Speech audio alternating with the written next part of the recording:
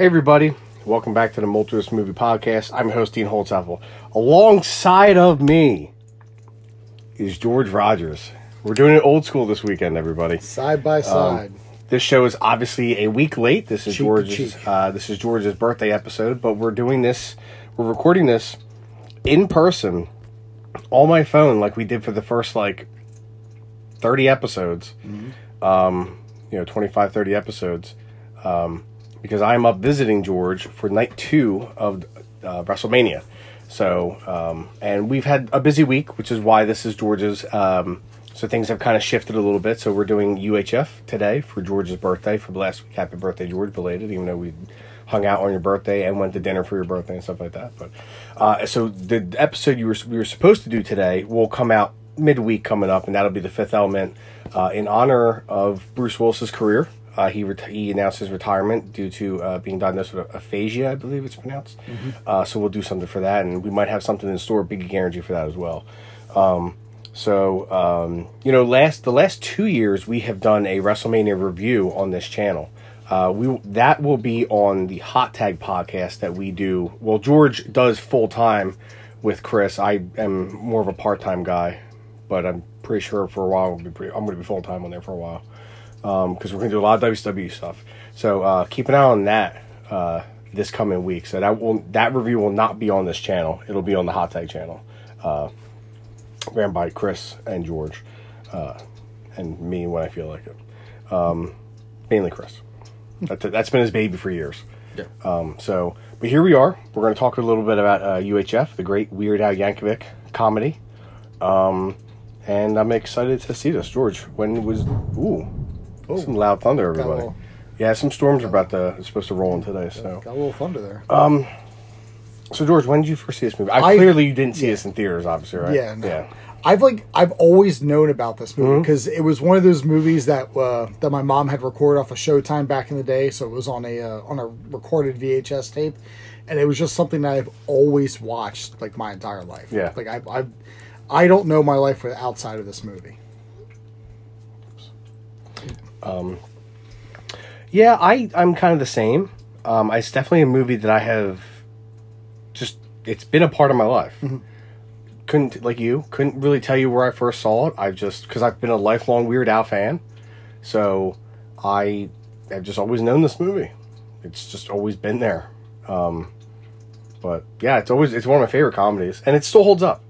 Oh yeah. A lot of comedies don't really hold up too well. You watch them now and be like, it's a good movie, but I don't laugh at it anymore. I remember watching this the other day, and when he was making the hot dog on the road, he was dipping it in the milk and stuff like that. The Twinkie Wiener sandwich. Yeah, I was still laughing at that because it's disgusting. Yeah. Kevin's like, how come we haven't made a Twinkie Wiener sandwich? I said to him, and he was just like, yeah, you're right. He's like, why haven't we made Twinkie Wiener sandwiches yet? And I'm like, you haven't. But it's, and Al has always been ahead of the curve. This movie was ahead of its time. Oh yeah, for sure. Yeah. Absolutely, for sure.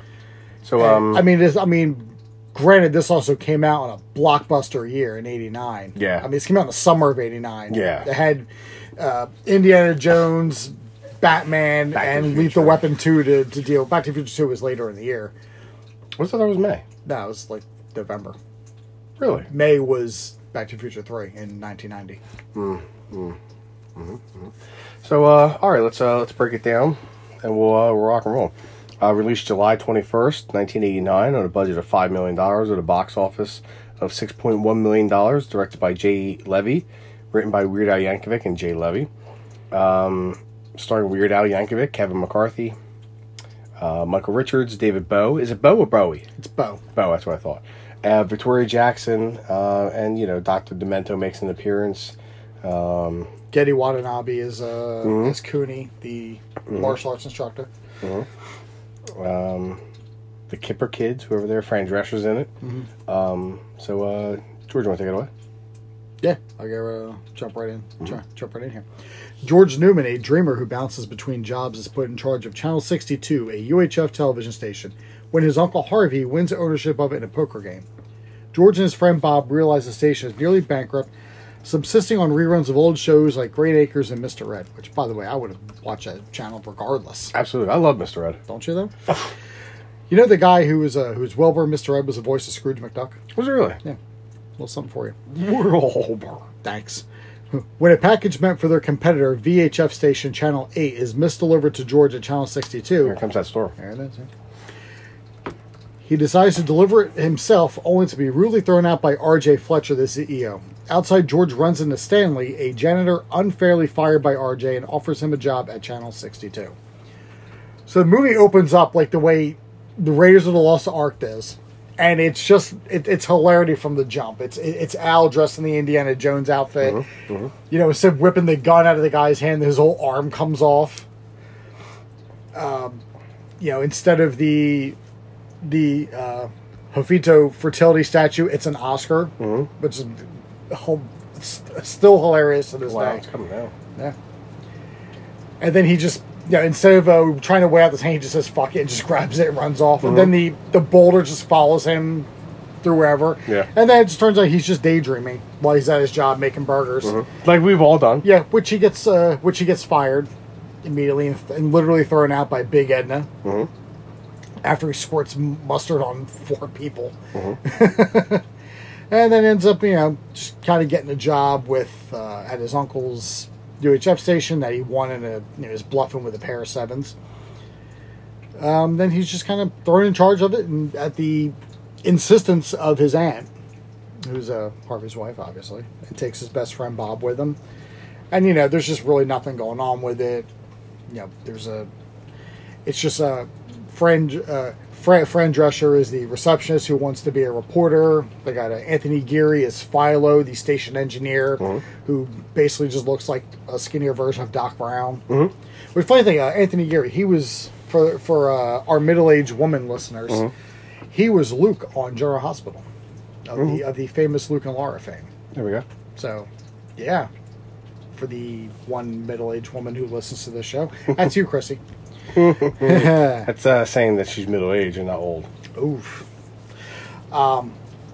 He goes to R.J. Fletcher. He goes, go scout the competition. Then immediately cuts to R.J. Fletcher flipping out over a number 2 pencil, or that he wasn't given a number 2 pencil. And the guy who plays his son, Richard Jr., is John Paragon, who was he was a member of the Groundlings, that famous Chicago troupe, comedy troupe, and he was also Jambi on Pee-wee's Playhouse. Was he? Yes. Mechalika High, Mechalika Gotta Hate You Yeah, So I'd Much stop right now. that if I were you. That's what? I didn't say Simpsons. Simpson. Yeah, I cut that out if I were you. To which he then runs into Stanley Spadowski, a pre-Kramer, pre-racist Michael Richards. Hey. It's Nice. I am nice. Doesn't sound like it. Well, your face. It's okay. Your face. But the one thing about George is, and you and I can clearly relate to George Newman in just about every way, because he just consistently making movie references at the drop of a hat at any time. Like we said, the mashed potatoes, and he makes the Devil's Tower from Close Encounters. Like, this means something. This is important. Like, there isn't any given time where one of us won't sit there and just make a random movie reference All the at time. any time. All the time. I mean, every time I wear a tie, I look like a banker in this, or there's always the Back to the Future reference, or as we've been saying to Chris as of lately, part of the crew, part of the ship. So we can relate, and we do. George and Bob create new programs, including Uncle Nutsy's Clubhouse, a live children's show hosted by George. The new show fails to increase viewership with the station days from bankruptcy. And while fretting over their finances, George forgets his girlfriend Terry's birthday dinner and she leaves him. George laments about his life on Uncle Nutsy and then goes to the bar for a drink with Bob, giving Stanley the opportunity to host the show. At the bar, they find the patrons enjoying Stanley's slapstick antics on Channel 62. Inspired by Stanley, George comes up with a range of bizarre shows to fill the schedule, headlined by the retitled Stanley Spadowski's Clubhouse. God, I fucking love that when he just when George shows up for the first Uncle Nutsy's bit, and he's just being Al. He's just being wildly over the top. It's like Al really was just himself. Yeah, He didn't even need to be George. He could have just been Al Yankovic, and we would have known nothing of the difference. But he's got the Uncle Nutsy's clubhouse. And he comes out and he's goes up to one kid. It's like, it's like, hi, what's your name? Billy. Billy what? And the kid just spits in his face. It's great. Yeah, it holds up. It's great. And then he's feeding Bob dog biscuits. How he thinks are cookies, and he just hits Bob in the face with the frying pan. And the big black cameraman, I believe he was actually in the Fat video. Was he? I think he was in the beginning where he's like, you want a piece of pizza? I got another piece around here somewhere. And pulls a piece of pizza out of his pocket. I'd have to see his face. John, ding dong, man, ding dong, yeah. It's good pizza. Oof. I already had pizza for lunch, but I'll take more. Oh, so you're saying we should get more pizza? Though? Okay. Never had too much pizza. That's what she said. Pizza ass. Oh, oof. Ooh. It's never too early to start eating ass. Easy. Well, I guess. But one of the best things is when he does Town Talk, where it's just like his interview show, and he's interviewing the shop teacher who just cuts off his thumb and is just massively nonchalant about it. Just doesn't even care. Because of the Georgia screams, whoa! He's like, oh, would you look at that? Call me Mr. Butterfingers. And just the blood is just spurting from the wound all over the place. Guys, that is one of the best parts of the movie. Oh, yeah. And then he's looking, he's like, I think it's on the floor over there somewhere. And he's scrambling to get it. But then obviously after Terry breaks up with him, and he's just, but that's after that great, the parody for Dire Straits' Money for Nothing, where he does it with Beverly Hillbillies. I completely forgot that was in the movie. Yeah. Like, completely forgot it, so. It was like his way of just getting one of his music videos in the movie, but it doesn't matter because it works. Yeah, it does. It's not like it doesn't feel shoehorned in. Like it's just natural because George daydreams, as he's done a couple times already in the movie. So it just fits in that he would imagine himself inside a Dire Straits video to Beverly Hillbillies. God, great. And then that's where Terry breaks up with him. Then he's morose on the show, and then tells Stanley to host it while he goes and gets a drink. And then, he goes, then finds the people in the bar just mesmerized by it. And he's like, shit, like, we have more of this. So then he comes up with more ridiculous shows. Philo's got his own little science show. It's like, oh, I'm going to show you how to make plutonium from normal household items. Raoul's Wild Kingdom. Where it's like, oh, we're teaching poodles how to fly. And he's just throwing poodles out the window. It's terrible, but still. Yeah. But it's crazy. When the camera's pan back, you see there's just a pile of poodles on the ground outside his window. It's just all these like ridiculous shows, but they get a following, because who wouldn't watch those shows? You would. Oh, absolutely. You still do. That's true. Yeah. RJ infuriated that Channel 62's ratings now rival those of Channel 8. Discovers Harvey owns the station and owes his bookie Big Louie $75,000 by the end of the week and offers to pay off Harvey's debt in exchange for the deed to Channel 62. George launches a telethon to sell stock in the station, which would not only save it from RJ, but make it publicly owned. RJ's henchmen stall the telethon by kidnapping Stanley, whom George and several staff members rescue. RJ again attempts to stall the telethon with a televised public statement, but engineer Philo hijacks it with footage of RJ insulting the city's population during a confrontation with Terry, which Philo had covertly recorded. So it's getting all these ratings now, obviously, with all these great shows, including Bowling for Burgers with Chef Bernie, Celebrity Mud Wrestling with this week's special guest, Mikhail Gorbachev. That's your special guest for all your talk shows. Gandhi 2, Conan the Librarian. Fantastic. Just fantastic shit. Which the guy who plays Gandhi is actually Jay Levy, the director. Is it really? Yeah, okay. A little bit of a cameo there. And you played Conan the Librarian. You did. I did? Yeah. Go back and look at the credits. Your name is there. Oh, wow. I was 2. Yeah. You were swole back then. Always. All that. What was 80s pizza? 80s pizza actually gave you muscle. Look it up. That's true. Don't look it up. I don't think they will. So, I mean, Harvey ends up kind of selling the station out from underneath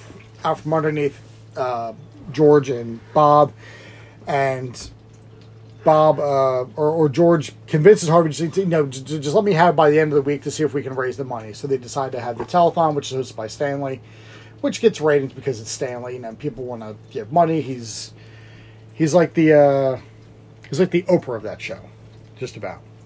It's a good way to put it. Because people love him. Yeah. I mean, people love Stanley Spassky as much as they love Oprah. Mm-hmm. Who doesn't love Oprah? Oprah's the best. Mm-hmm. I don't think anybody can say anything negative about Oprah. I don't know. Maybe she's. I don't think so either. No, she seems well liked. Bet you if Oprah ran for president, maybe not now, but maybe 15 years ago. 15 years ago, 20 years ago. Oh yeah. Well, maybe not in this country. Yeah, they probably would have asked for a birth certificate. Mm-hmm. Claim she was somewhere else.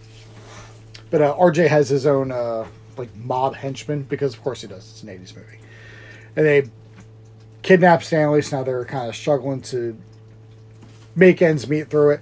But we also get that the newly revamped Town Talk segment where it's just a takeoff of Geraldo, where he's just interviewing random people. He interviews a devil, and then he just throws water in his face. You make me sick.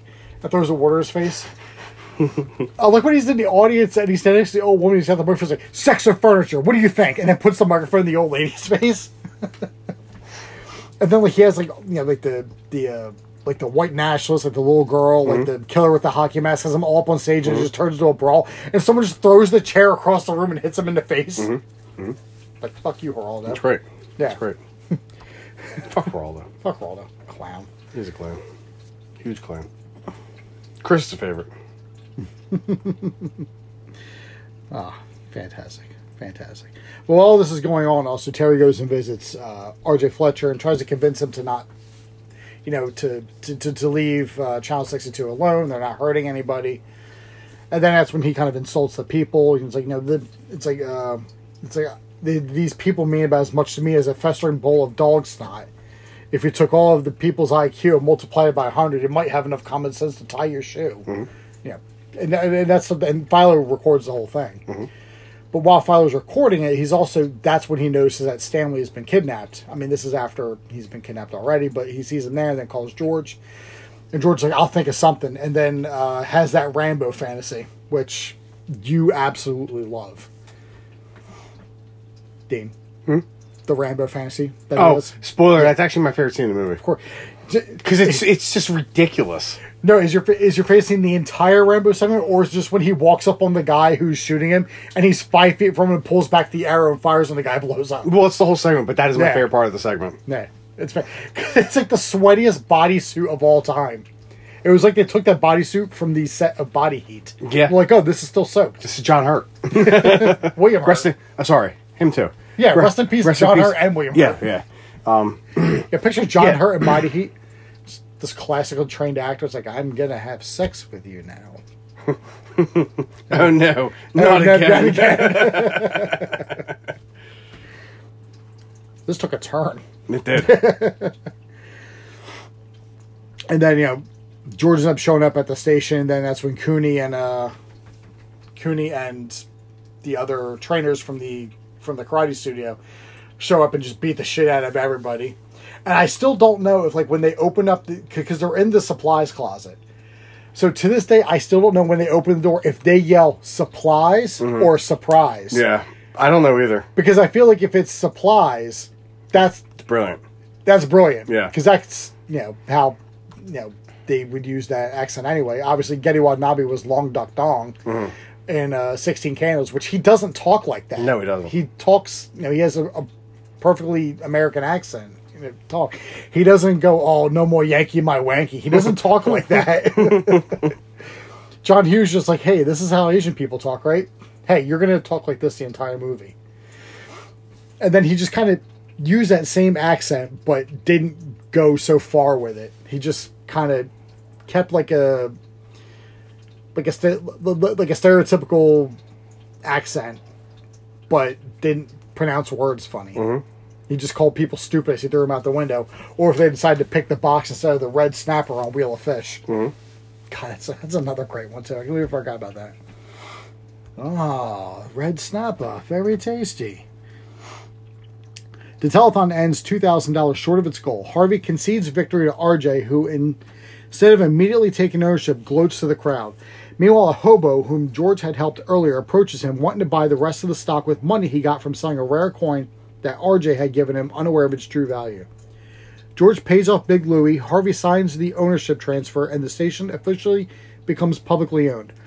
RJ learns that due to Channel 8's filing late for renewal of their broadcast license, and moreover, the rant Philo had broadcast, the FCC is revoking their license.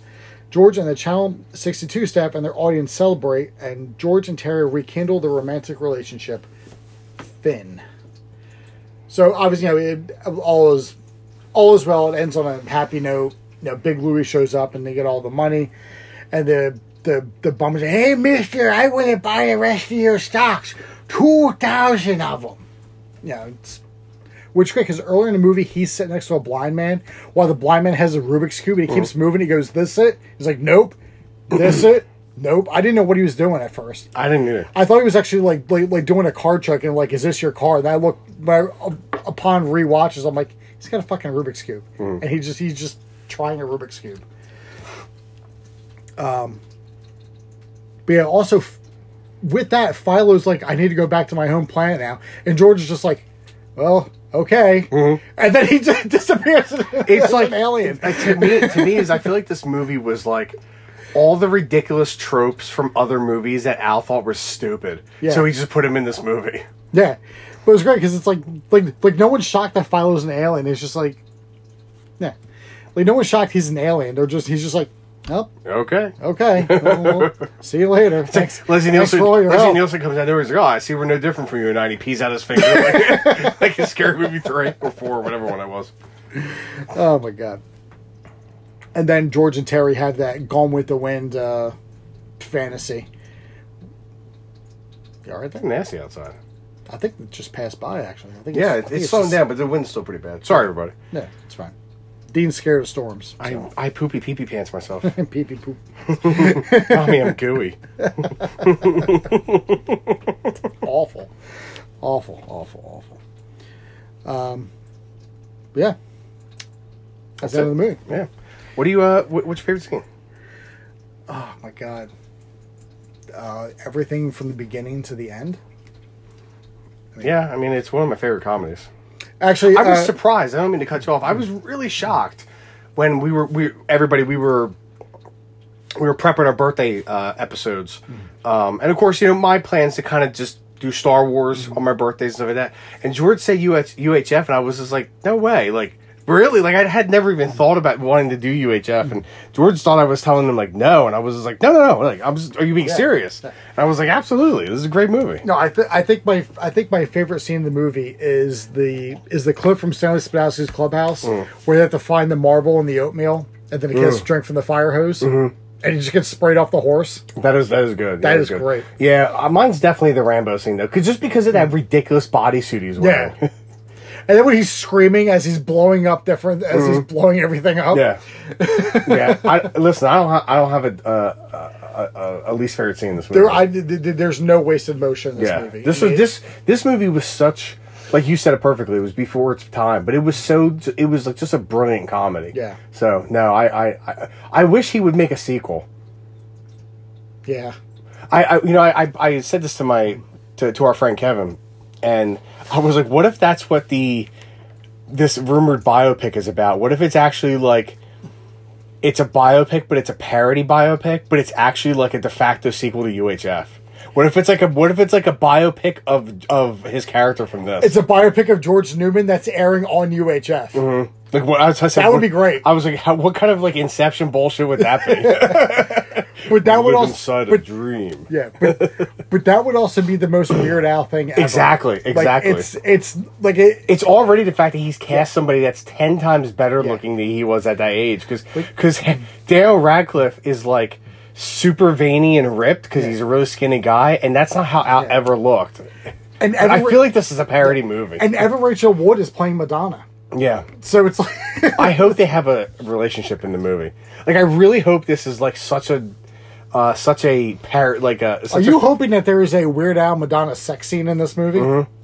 I really, really, really hope it's I hope and I hope it's super overdone, like in Reno 911 Miami, where they show like that sex scene, but it ends up being just two like fit people at the room next door. No, but it's a sex scene from oh my god, Loaded Weapon. I'm trying to remember. Fatal Instinct. Fatal Instinct. Fatal Instinct. What I want to say, with it just jumping on the bed. He's doing backflips. I wish people could see what I just did. Yeah. But and they're inside the fridge, and then he's just buffing her butt with just ridiculous stuff. Ridiculous stuff. But what do you give it out of 10? Like, I really want to give this a 10 out of 10. But, you know, I don't know. But when you look at the other movies that we give 10 out of 10 to, you know, yeah, it's like Indiana Jones, yeah, Back to the Future, like those are great movies. But like this, I mean, it's such a. Maybe we should start. Maybe you know, we could. I'm going to post something for you right now. What if we start rating movies out of 10 in terms of its genre? So as a comedy, what would you give this movie out of 10 as a comedy? As a comedy, as a comedy, you can. I would go maybe 9.5, just because the cast. I mean, aside from Al, Al is great, and this is Fran Drescher before we really knew Fran Drescher. Well, at the very least before The Nanny, she was already Bobby Fleckman in This Is Spinal Tap a few years earlier. So these are all people just from the groundlings. Yeah. So you can't even say that anyone's bad. And Kevin McCarthy is the guy who plays R.J. Fletcher. He was already an established actor. Oh, yeah. He was on the original Invasion of the Body Snatchers. If I remember correctly, I believe he died shortly after this movie came out. No, he actually died not long ago. He was also on. Somebody died not long after. He was also in season 1 of The Golden Girls. So like he's been around. He's done a lot of things. I can actually look him up. I got him right here. He died in 2010. There's somebody that died that's in this movie that didn't. It was, it was the guy who played. It was the guy who played Uncle Harvey Bilchik. Harvey Bilchik, yeah. He died like 6 months after this movie came out. I mean, I can't even say with the better. Will they get better, more fine-tuned cast? But it's just that the cast was unknown. But you can't. But I don't. You can't fault that because the movie was made off of a $5 million budget. So you can't fault it because it worked. It worked with everybody that they had. So you know what? As a comedy, fuck it. I'm going 10 out of 10. Okay. Because I can't argue that. Because I can't find fault with it. But I don't know if I can't find fault with it because I love the movie so much. I'm starting to look at this script is stilted and it didn't make any money. You don't need to make money to be a good movie. It's true. I mean, this falls under the. I mean, this is, for all intents and purposes, it's a cult classic. Absolutely, this is like the definition of a cult classic. Exactly. I'll go with you as I'll give it a 10 out of 10 as a comedy. I mean, like I said, this is one of my all-time favorite comedies. I mean, on the whole, as a regular movie, probably like just if you want to look at just like the cast just not being well known and being kind of fairly weak, maybe an 8, maybe a 7. Can't argue against that. But yeah, yeah, I agree. Well, that's UHF. Hey, I just wanted to put it out there. I would like to say rest in peace to Estelle Harris. Yes, everybody may know her as George Costanza's mom. Serenity Now. And she was also the voice of Mrs. Potato Head in Toy Story. She's a long career. She's one of those, well-known TV actors and stuff, actresses, whatever term you want to use. And she's also, I mean, and one of the most recognizable voices too. Sure, yeah. So she passed late last night. Actually, I think I had just left Chris's last night when I saw that she had passed. Because she was also the voice of, remember early in Family Guy when Peter gets struck by lightning, was on the golf course, and Death has to like take him around, but he ends up going home with his mom. She was the voice of Death's mom. Yeah, she was. She's like, don't yell at your mother. If you do, a hen will lay eggs in your belly. So, but and she joins Don Rickles, the original Mr. Potato Head, because he died a couple years ago. Who replaced him as Mr. Potato Head? Nobody. They use archive footage, or they use archive audio. Do they really? Is that what they did for 4? I have still yet to see Toy Story 4. Yeah, that I didn't see it, but that's what they did for him. They used stuff that they already had recorded and just kind of put it in the movie. Yeah, I mean, it's a lot easier once it's voiceover work too. Yeah, but yeah, I don't think there's anything else to really touch on. We did, a great movie review. It was funny. She didn't start doing movies until 1984. Wow. But yeah, I think that's about it. Again, hope you enjoy the review. I'm sure you did if you're listening this far. And her first television appearance was in '85 on Night Court. Wasn't really Night Court, your favorite show. I love. I'm not even going to argue with you because I love Night Court. Yeah, it's a great show. I wish it was streaming on something. I can't believe it's not. Yeah. All right. WrestleMania Night 2 tonight. I'm going to pose the question. We've asked it on a couple different things. George, who do you think wins? Brock or Roman? I think Roman. I think you got to go Roman. Yeah, I agree. So I'm looking forward to that. George and I are looking forward to that. Chris is coming up in a couple hours. We'll watch it together like we did, night one last night. Again, there will not be a WrestleMania review this year on this channel. It'll be on the Hot Tag. Chris's long-standing wrestling podcast. George is the co-host of that. And I pop in when Chris tells me what they're doing. But anyway, keep an eye on that. I think Chris said we're going to record that Tuesday night. We're going to because we're also going to do the Raw after Mania, and I'm sure we'll talk about like Taker's acceptance speech and stuff like that, and I'm sure that's going to be all just intertwined together. So keep an eye on that. Again, about midweek, we're going to do the Fifth Element in honor of the great Bruce Willis retiring. Hopefully, he can live a nice, good life, however long he lives. I don't know how lethal aphasia can be. I know it's when I googled it, it's unfortunately a disease that is typically stems from like a stroke or some sort of a tumor or potential brain cancer. So hopefully, he can have a good quality of life for a long time. That's why he's retiring. So, so we'll check us out this coming week. And then we'll see you next. I can't remember exactly what we're doing next week. I think it might be the Phantom Menace, actually. Let me go to the picture that I have saved. Yeah, the reason why we're doing the Phantom Menace, everybody, in April is because next month is the 20th anniversary of Attack of the Clones. So, yes, it's the Phantom Menace after we do the Fifth Element. Okay, so that'll be coming the following, Sunday, Monday, usual that 24-hour drop time. Yeah, so we'll talk to you then, everybody. Thanks for listening. George, anything else to add? Nope. Oh, all right. All right, everybody. I've been Dean Holtz-Avel. I'm still George Rogers, and we will see you in the multiverse.